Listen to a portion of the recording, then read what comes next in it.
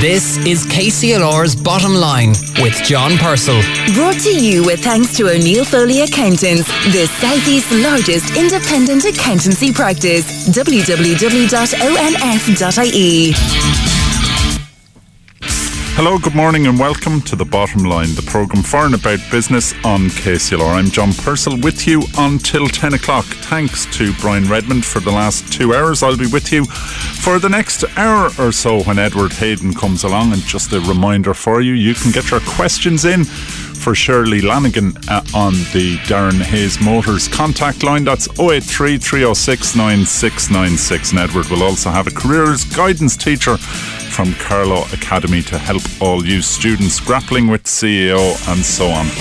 This morning on The Bottom Line, we'll be visiting at the Pembroke Hotel in Kilkenny and hearing about how the business is adapting as COVID turns tourism and hospitality on its head. Carol Faulkner from TSSG, that's the Telecommunications Software and Systems Support Group, which is part of Waterford IT and which has a base in Kilkenny, will talk to us about tech solutions for business.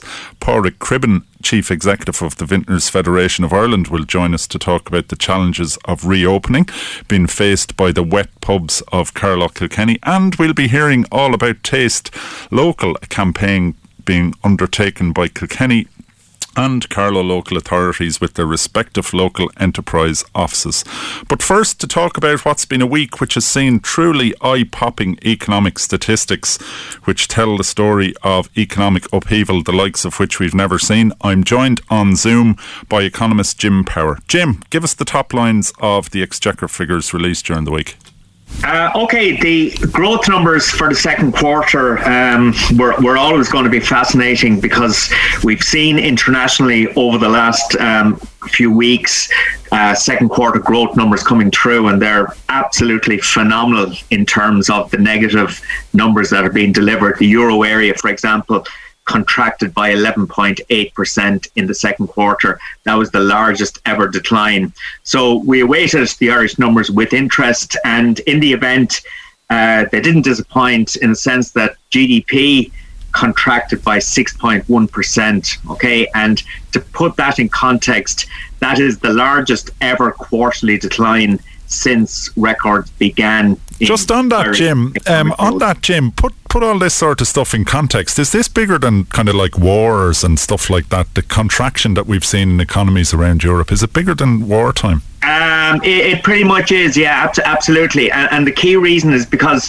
during wars, economic activity, a lot of it keeps going. Manufacturing always increases, food production always increases, whereas this time around what we saw in the second quarter, very unusual, large swathes of economies were literally shut down. And we got dramatic declines. But to put the Irish number in some sort of context, I mean, the GDP decline of 6.1% is the second lowest decline in the European Union. So on the surface, the Irish economy actually did relatively well in the second quarter. And were a lot of people surprised by that? No, they weren't. Well, if they were, they shouldn't have been, because the one thing that's been very clear is that the multinational part of the economy growing very, very strongly. For example, the export numbers for the first half of the year showed that the exports of chemical and related products, which is pharmaceuticals basically, which accounts for 66% of our total exports, it was up by over 14%. So the multinational part of the economy is doing very, very well still. And that has been reflected in recent weeks also in terms of very strong corporate tax returns. So that's that part of the economy doing well. But then if you look at the domestic economy, the story is very, very different. So, for example, arts, entertainment and other services, which is, it's precisely that, arts and entertainment, that declined by 65.5%. Consumer spending declined by almost 20%. The construction sector declined by 38%. Distribution, transport, hotels, restaurants, that's the retail and the accommodation and food services sector. A lot of tourism there declined by 30%. So the domestic parts of the economy absolutely collapsed. But there should be no surprises there, because we know what happened from the middle of March onwards, with the closure of many retailers. International tourism has obviously died. All arts events, etc., have been cancelled. So there are no surprises there. For parts of the Irish economy, it was an absolutely dreadful quarter. But there are a few chinks of hope here, okay? One is that, not surprisingly, when you shut down an economy, you're going to get those sort of dramatic numbers. But alternatively then, when the economy starts to open up, you start to see a strong rebound in those numbers. So if I just throw a few statistics at you that I think tell that story very well. In March, retail sales is the physical stuff we buy. Okay, it's cars, it's food, it's clothes, etc. In March, and half the month of March was shut down, we saw a decline of 12.4%.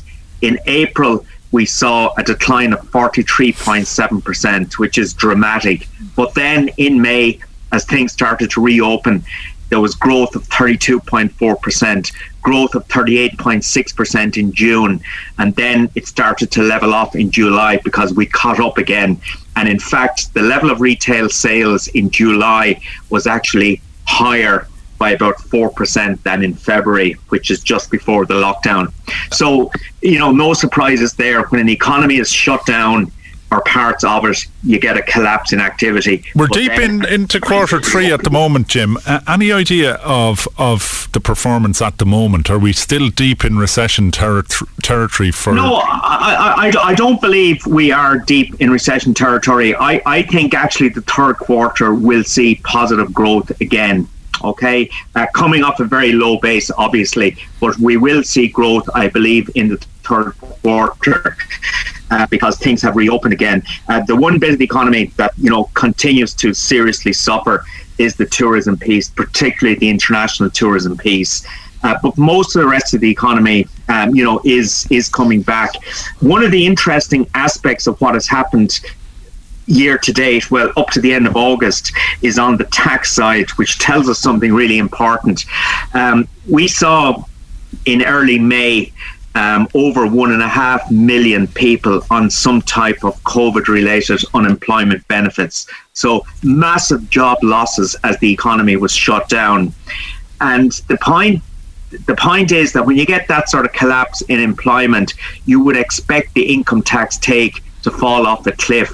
But in fact, in the first 8 months of the year, income tax was down by just 1.4%, so virtually flat. Why is that? Well, it's because there's a large segment of the working population that has actually continued to do very well during the lockdown and post-lockdown. So I'm talking about those in the multinational sector, those in financial services, those working in the public sector. Okay, and they are the higher paid workers in the economy, and they are the ones, because of our very progressive tax system, that pay most of the income tax. Whereas the real pain was felt in retail, tourism areas, accommodation, food services, and so on. Workers there tend to be relatively low paid. Because of our progressive tax system, they don't pay much in the way of income tax.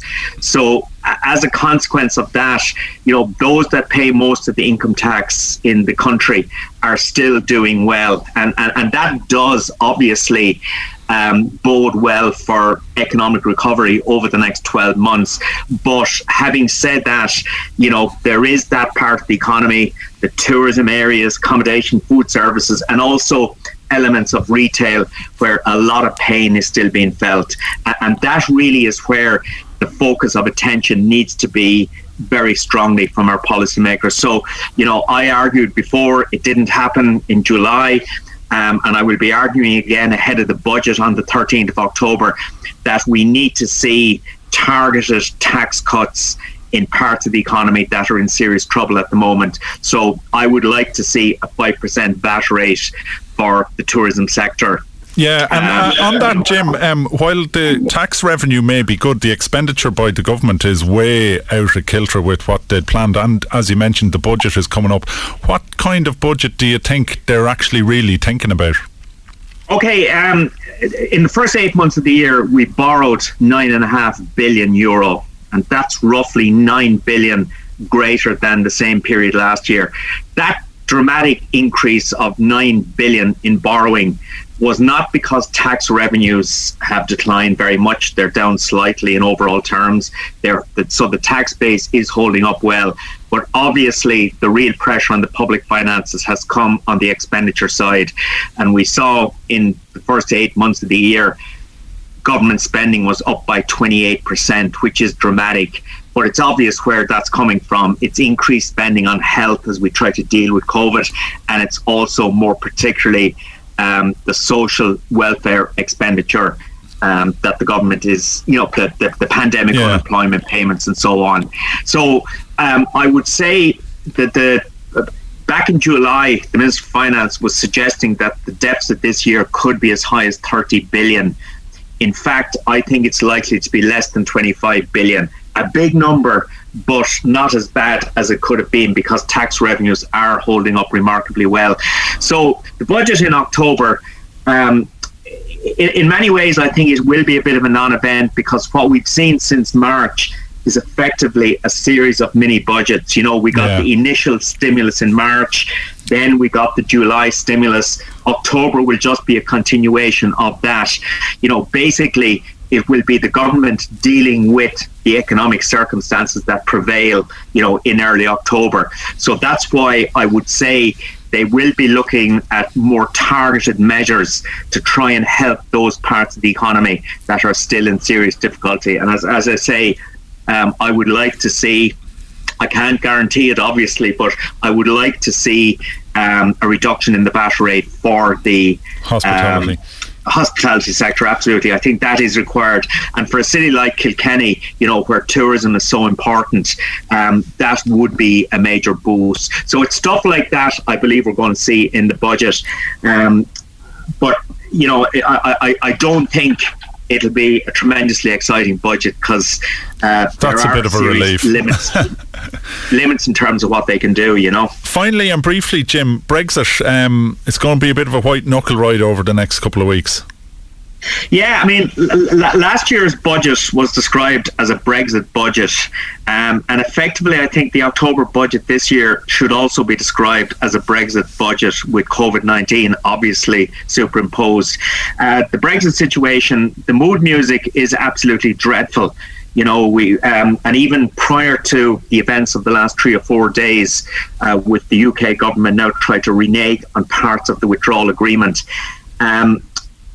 the mood music even before that was awful, but I still felt that underneath the surface there was stuff going on that could eventually lead to some sort of compromise. But what has happened this week, I think, seriously increases the risk of Britain crashing out of the transition mechanism on the 31st of December and World Trade Organization trade tariffs applying thereafter. So I'm not saying definite because this is politics, and as you know, politics is always about the art of compromise, and we may see something, but the risks of a crash out are very, very real at this stage. And I think if Irish businesses haven't focused on that to date, they really do need to focus on it now, because we've got to recognise there is a large rump of the Tory party in government, and with Dominic Cummings definitely pushing this agenda aggressively, that wants a crash out. I think from a UK perspective, it's nuts. And from an EU and an Irish perspective, it's obviously going to be very damaging. But you've got to face the reality that this is what people like Dominic Cummings, who is the tail wagging the Boris dog, really wants. Thanks very much, Jim. That's Jim Power, economist, giving us his views on the current economic situation. And good to hear him think that we're not as bad as we could be, although many challenges lie ahead, and we can't underestimate those, or we can't underestimate the challenges that many, many businesses are going through at the moment. At the heart of it all. At the heart of it all. KCLR. You're listening to The Bottom Line, the programme for and about business on KCLR. John Purcell with you until 10 o'clock this morning. As we've discussed many times on this programme over the last 6 months or so during COVID, the hospitality and tourism sector has been particularly hard hit with the total lockdown followed by reopening under vastly changed circumstances. With hotel businesses trying to return to some sort of normal, maximising protection for staff and guests is the highest priority in a busy hotel where the possibilities for infection are many, from key cards to switches on lifts, door handles, menus, to name just a few. Hygiene and cleanliness, always a high priority, has never been more important. During the week, I visited the Pembroke Hotel in Kilkenny, where a huge amount of work has gone into developing and adapting solutions to the challenges posed by social distancing and the imperative to reduce the possibility of infection left on surfaces. At the Pembroke, they're aiming to conduct business in as contactless a way as possible, and they're using technology to do so. I had a good look at the experience, and to see what it's like for a guest arriving at the hotel, I went through the full process of booking, checking in and going to a room after arrival, and it was certainly different from what you would have been used to in the pre-COVID days. My booking was confirmed by email.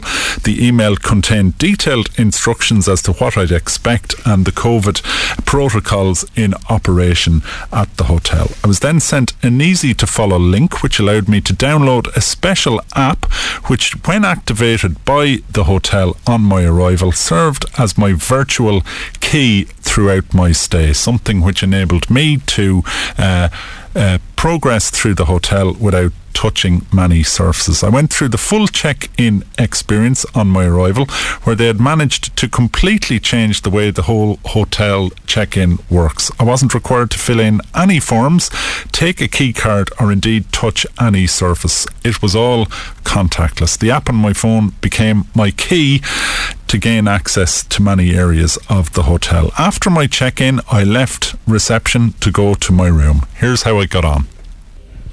Okay, so I'm going to set off to my room, which is on the third floor of the Pembroke. I'm joined by Paul Broderick, who is going to take me along, and I'm going to see the new technology that's been installed on the elevators and in the rooms. Okay, Paul, let's go. Great, John. So basically, your phone is now your key. So when you make it to the elevator, we have these new gesture controls. So you can just wave your hand in front of that. Okay. So Paul has just waved his hand in front of the elevator. There's a small plastic box mounted on the wall with a hand icon, and it's shown us to the lift. So we're now getting into the lift, and I am going to take out and use my key app. It's telling me I'm looking for room 317. I press the green bit, put it in front of the thing, and you may have heard that the room is now bringing me to the third floor, so I don't have to press any buttons in the elevator at all. So I've done that myself. Very handy. How are people adapting to the new technology? Great. Yeah, it was a bit slow at first. People didn't really understand. We had expected everybody to have the app downloaded, to come in and go, I want the mobile app, let's do this.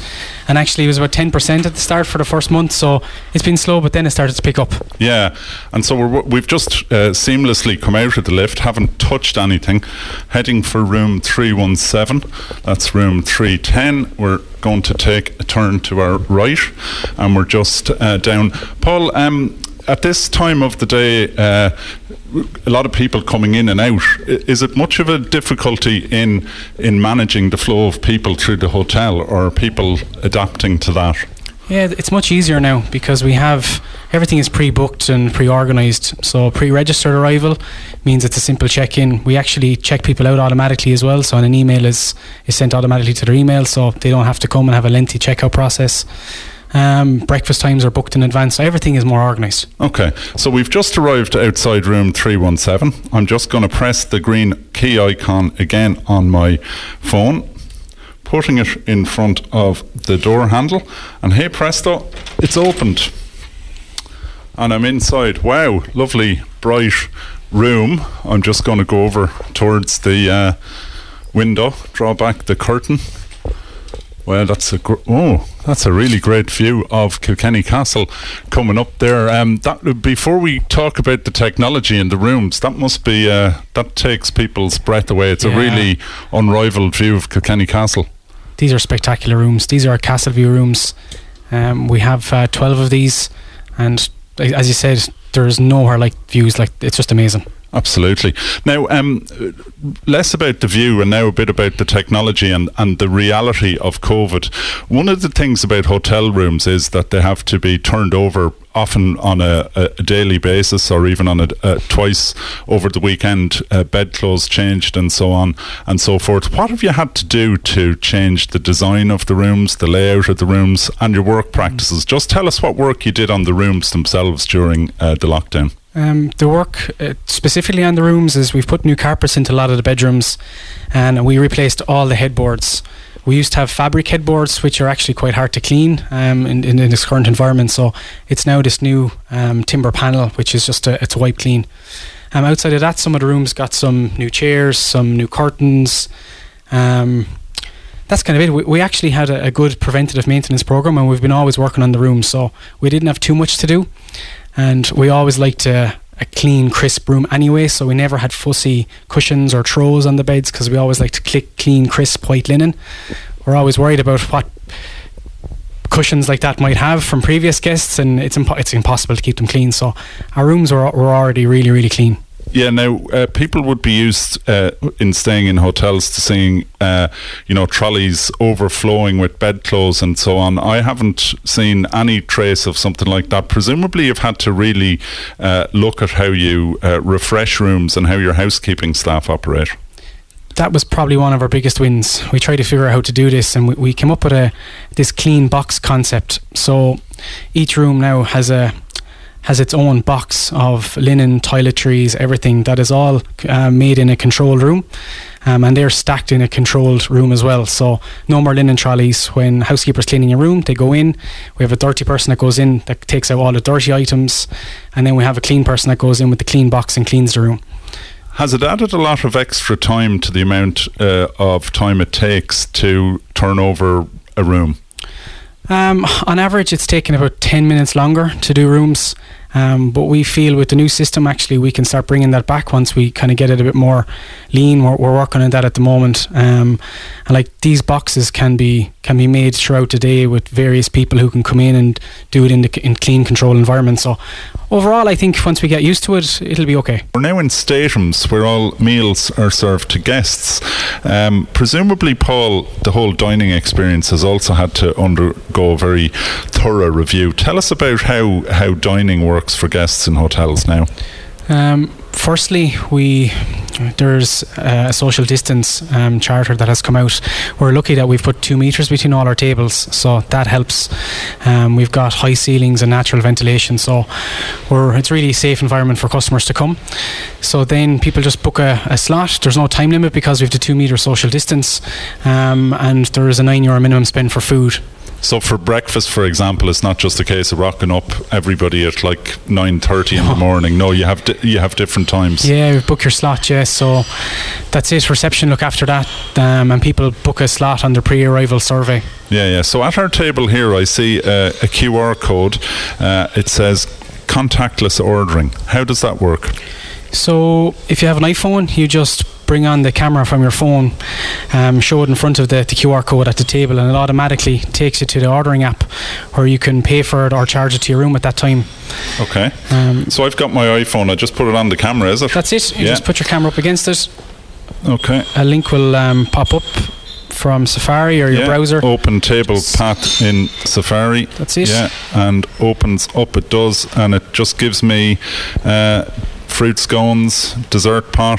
So the menu on so my basically phone. Whatever time of the day will indicate the menu that you're available. So at the minute it's kind of cafe style, and this the table that we're at currently, that QR code links to this table. So when you put that through and you pay for it, the kitchen automatically get a printed order, the bar get an order, so the bar can drop your drinks, and then the food runner can drop your food to this table, and it's all paid and done.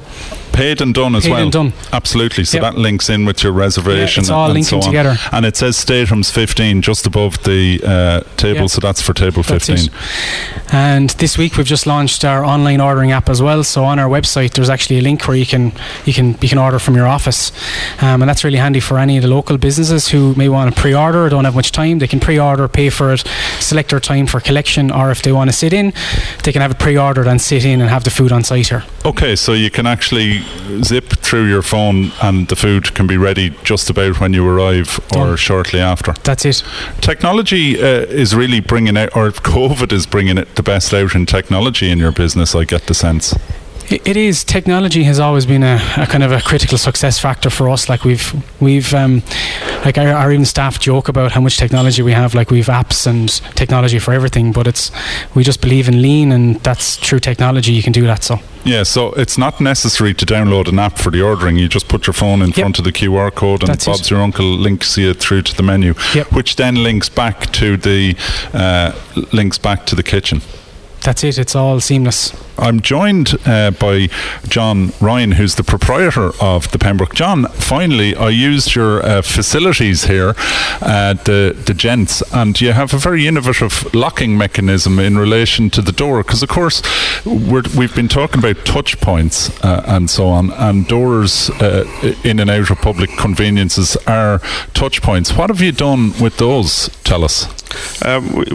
We've used a lot of thought really into looking at the problem, and given that we had so much success in eliminating touch points elsewhere, I felt that was the weakness, and put a lot of time into reversing the operation of a door closer, and we had to trial a few different ways of doing that, and we ran into a few little obstacles and people telling us go back, but we kept going. We were kind of resolved enough to keep going, and we solved those problems. So it's working really well now that you can elbow to push the door to close, and you simply use your elbow to release it and stand back, and it opens automatically. But you don't have to touch a lock either. The door locks automatically. Yeah, and where is the machinery to do this? Because the door doesn't look much different. Can't tell you. Oh, it's a trade secret. No, John Ryan, master of mystery. It's actually very simple. It's well used technology, but used in a slightly different way. John, I've been very impressed. I've been throughout the hotel, and we've been talking about the challenges posed by COVID. The hotel has really adapted very well and used technology to do so. Tell us about that in your process. You've obviously had to invest a lot of money in it. I think we probably have had to just initially adjust our mindset that we were locked down. And I suppose initially we were locked down, and mostly we were at home, apart from a couple of people here just keeping things ticking over and securing the building and that kind of stuff. But at a very early stage, myself and Paul had a chat, and we looked at what we were doing and things we had planned to do in the future, and various things we wanted to improve, and we really got our minds into the situation that actually this is an unreal opportunity to reinvent what we do, because we're shut down. Unusually we have no customers, so we had several weeks to actually just concentrate on the business and reimagine it and look at where we'd like to be going forward and dealing with this pandemic, and hopefully this will get sorted, and hopefully nobody's going to be worried about COVID-19 soon. But nonetheless, I think our attitudes to touching things, our attitudes to hygiene, cleanliness are going to stay with us for a while, and we had a good reputation for cleanliness, so we felt that's where we can make a difference for ourselves, is to drive on. We talked about the ordering process, we talked about the booking in process and so on, but you've also invested considerably in a new kitchen, which is highly linked in technological wise, but also a very much a kind of a new food philosophy, or a strengthening of your food philosophy. Tell us about that. Yeah, we put a lot of work into the kitchen last year, and you know, March I was wondering why I'd spent all that money, and wouldn't it be nice to have it now? But really, it's saved us, and it's made us, in terms of giving us opportunities to work safely in there, to have really high standards of hygiene and cleaning. Simple, it's seamless. But Paul has been driving on with our chefs, food concepts, and something that's right for us as a hotel, as a boutique hotel in the middle of Kilkenny. So the concept that we've gone for is farm to fork, and working closely with suppliers, trusted suppliers, and that's kind of energised the kitchen as well, because, you know, once they know the suppliers and they know there's a pride in the product, and I think that's a real driving force, is that consistency is one thing, but the pride to keep it consistent every day. And you kind of referred to the shock of COVID and so on. We're in the midst of it now. Numbers are climbing, but the show is going on. How are you feeling about the future? I think we feel, this might sound a bit stupid, but I think we feel positive and lucky, because something really bad has happened, and I've been long enough around to see bad things happen before, and the future and the look is in it. How do you react to it? So we've brought forward things that we might have been doing next year, the year after. We've done them now. So we're in a good place as a business. We still have massive risks, like in terms of the whole COVID, as the whole country has. I think we're well placed. We've got a great committed team that understand the importance of social distancing between themselves and segregating our teams. So I suppose in relative terms, we feel, as we should be as a small boutique hotel, that we've positioned ourselves as well as we could be. John Ryan there, the proprietor of the Pembroke Hotel in Kilkenny, and thanks to John, Paul, Broderick, Grace and everyone on the Pembroke team who rolled out the red carpet for me earlier in the week, and it was very impressive to see how they've adapted in the face of the unprecedented COVID challenges. The heart of two counties. KCLR. John Purcell with you until 10 o'clock on The Bottom Line, the programme for and about business. It's about 18 minutes away from 10 o'clock now. During the week I saw research from the Drinks Industry Group of Ireland, which said that 3/5 of Irish consumers believe publicans will act responsibly and ensure public health measures are enforced correctly when reopening. It's been a long road for many pubs. We've had pubs with food service open for some time, but the so-called wet pubs have really faced a struggle and are in a battle for survival, but finally have a date for reopening later this month. Pádraig Cribben, the Chief Executive of Vintners Federation of Ireland, joins me on the line. Pádraig, can you give us any sense of the numbers of pubs that still remain closed in Kilkenny and Carlow? Yeah, good morning, John. We reckon in between Carlow and Kilkenny there's still somewhere between 160 and 180 pubs still not open. That's 180 families, family businesses, about 1,000 employees, and also quite a number of communities that have been deprived of meeting places, and people who've been deprived of the opportunity to socialise in the way that they normally would. Yeah, and the challenge has been great, and probably making it even worse is the fact that there have been a couple of false starts. Like, we were given dates for the reopening of pubs, then it was postponed and postponed again. That puts real pressure on a business.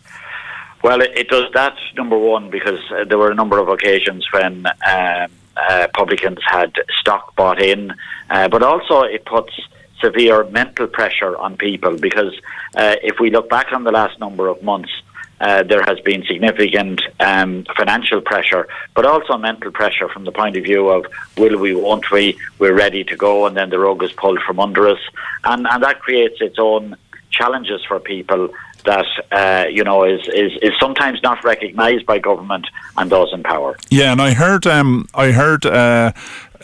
a member of your organisation, actually his voice cracking with emotion, and he wasn't just talking about the money he was losing, he was talking about the history and the tradition of the business and the fact that it was a family business. It's really tough. Well, a lot of publicans are second, third and indeed fourth generation publicans. It has been handed down from generation to generation. It's almost in the blood, and these people are, they're business people first and foremost, but they're also members of the community that they're operating within, and a lot of their customers are indeed friends and neighbours as well as customers, and it is very trying on them in the current circumstances. And then they have got to face the same challenges as everybody else has in terms of looking after their own families, etc. And it's really hard for people to understand the serious challenges that have been there in the last number of months. Yeah, and you have a date, the 21st, when people are opening. A lot of work to be done between now and then. What kind of work are people doing? Well, there's certain elements to the work. There's the physical elements insofar as getting the the premises ready, and that may be around reconfiguring seating and all that kind of thing. And then there is the other area that people don't see. I mean, part of the reopening guidelines, all staff have got to be trained. You've got to make sure that you've got the proper sanitisation in place, the proper PPE in place. And then it's the procedures that people are not accustomed to, like, for example, the contact details for contact tracing. You've got to have a telephone number for everybody who comes in, or if it's a group, one of the group. So it's there's a lot of work to be done between now and Monday week.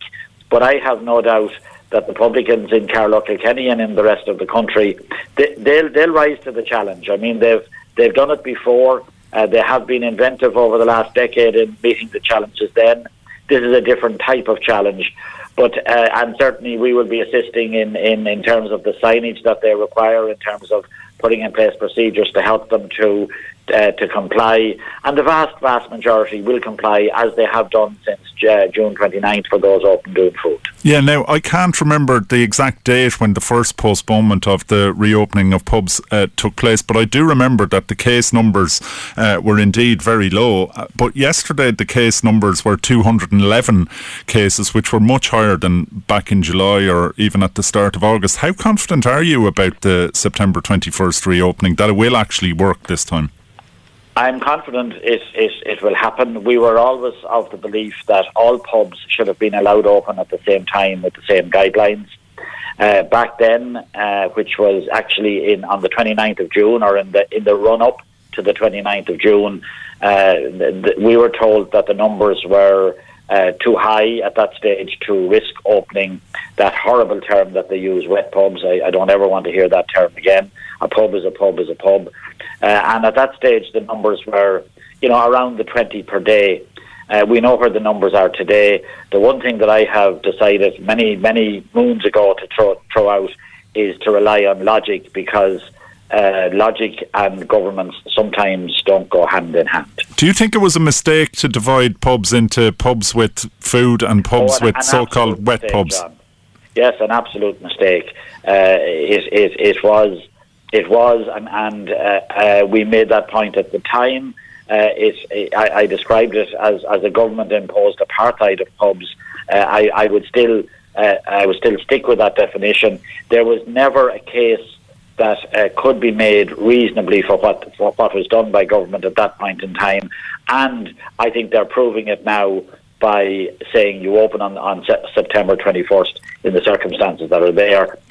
Businesses should be, we said at the time, give us the guidelines, put the sanctions in place. If people are not matching the guidelines, impose the sanctions, and that's the way it should be. That's the way it should have been. Yeah, now the pubs that are reopening hopefully on Monday week are reopening into a vastly changed world. When they closed, the government was introducing employment subsidies, rates were being waived, there was a freeze on mortgages. All that's coming to an end about a week after the pubs reopen. What's the impact going to be, and is there any hope, do you think, of special support for pubs? You were pretty disappointed and even called the last package, I think it was a slap in the face. Yeah, well, it was dismal, is about the only way you could describe it.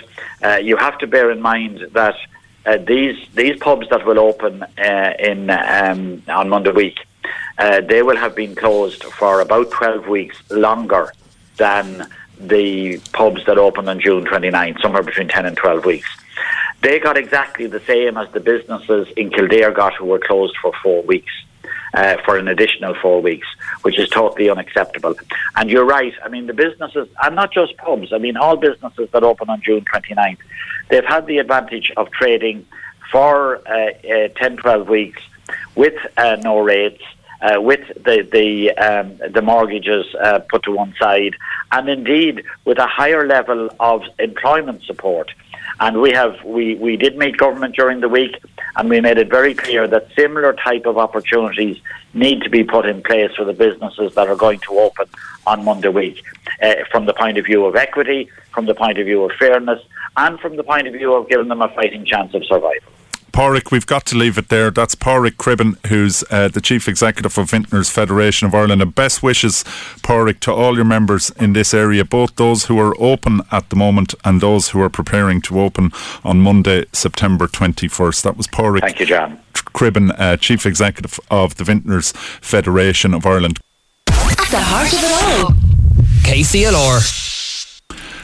Just 8 minutes away from 10 o'clock, John Purcell with you on The Bottom Line. Now, we've spoken many times on this programme about the huge part that the food sector, in all its many guises, plays in the life of everybody in Carlow and Kilkenny. Firstly, I suppose we all eat and drink, and what we eat and drink makes a huge difference to our quality of life, our health and our general well-being. And of course, there's the economic impact from food producers to restaurants, from farms to local agri-business giant Glanbia. The food and drink sector is literally worth hundreds of millions to our local economy and is responsible for providing livelihoods to tens of thousands of people in this local area. So here at KCLR, we're delighted to be teaming up with Carlow and Kilkenny County Councils and their local enterprise offices for Taste Local, a campaign where over the coming weeks we'll be looking at all the reasons why people should taste local. And we'll be talking on The Bottom Line to many producers and indeed pioneers involved in the local food sector, and we're really looking forward to that. Earlier in the week, the Taste Local campaign was launched in Carlow and Kilkenny, and first to Kilkenny, where I was delighted to meet some of the people behind the campaign. First, I spoke to Deirdre Dunn of Kilkenny Local Enterprise Office, and I asked her to tell me what Taste Kilkenny is all about. Hi John, thanks very much. The Taste Kilkenny campaign, we're kicking it off again today here. So it's basically to highlight all local food producers, cafes, restaurants within Kilkenny City and County. And how we're doing that is an 8-week campaign. We're collaborating with Carlow County Council, and we're visiting different locations around the county so we can actually highlight them in person, within live on the spot, I suppose. A huge industry across Carlow and Kilkenny, but an industry that's very much challenged by COVID, but also one that has a lot of opportunities, because if people appreciate local food producers and food industry, it can make the big difference. Yeah, definitely, John. I think even now, COVID more than anything has highlighted how much people are loving their food again. They're going back to food and going back to actually, kind of being more inquisitive what they're actually putting into their food. So you've seen the local markets here today as well, every Thursday and Saturday in Kilkenny, and even the neighbourhood or the neighbour food out in Callan and different locations around the county as well. These are really highlighting local producers, and it's organic, everything is healthy. It's the way kind of society is turning, I think, to food now. So it's really important to highlight that as well. Andrew McGuinness, Chairman of Kilkenny County Council. We mentioned there about the importance to the local economy. It's culturally important as well, but Kilkenny County Council really sees the whole food sector as central to the development of Kilkenny. Yeah, I mean, and it's absolutely right, because we get so much from our local producers, and I have to commend Deirdre and her team for the effort and work that they've put into this, but also to the local producers, our restaurants and coffee shops. This initiative couldn't have come at a better time in terms of supporting them in a time of crisis. A lot of places have been closed down for so long and are trying their best to get back on their feet. So I think this initiative is really positive for both Carlow and Kilkenny, and I hope to see over the next 8 weeks a huge improvement for our local producers and our restaurants and coffee shops. Cormac Vesey from the Hibernian in Kilkenny. We're heading into the shoulder season in the tourism and hospitality sector. This is going to be a challenging one, unlike any other. It's really essential that businesses such as yours get local support. Yes, that's 100% certain. I mean, this time is going to be like nothing else we've ever seen before for the hospitality industry across the board. And it's going to be especially for smaller restaurants, places like ourselves. We've got a huge mountain to climb to survive it, really.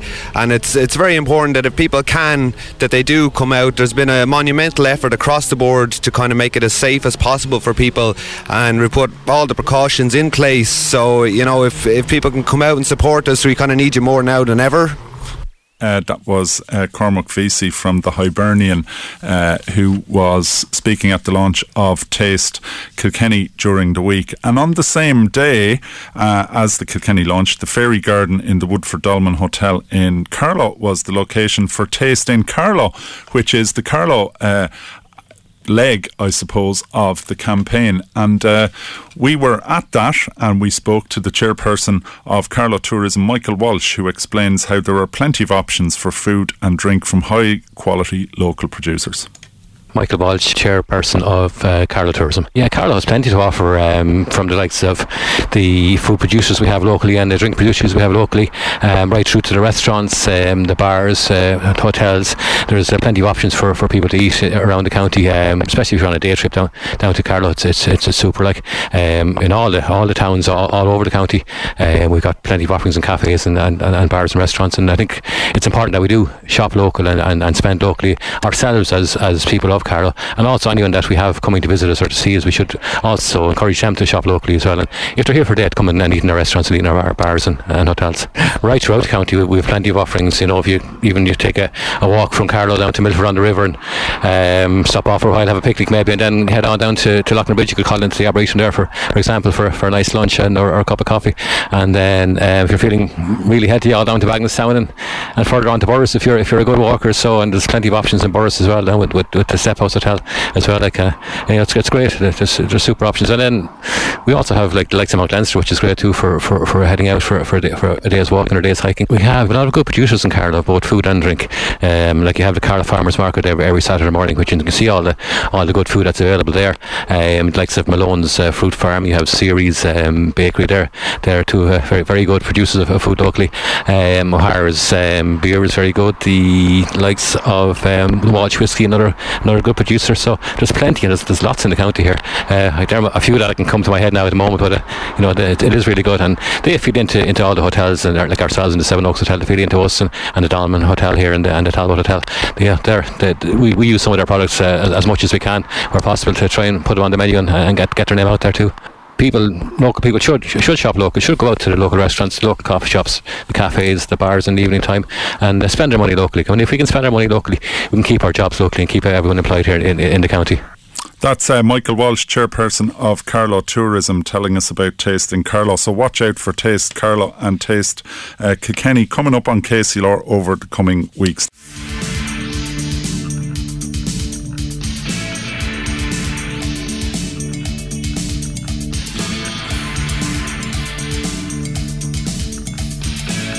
KCLR's Bottom Line. Brought to you with thanks to O'Neill Foley Accountants, now offering a complete life and pensions advisory service to business. www.onf.ie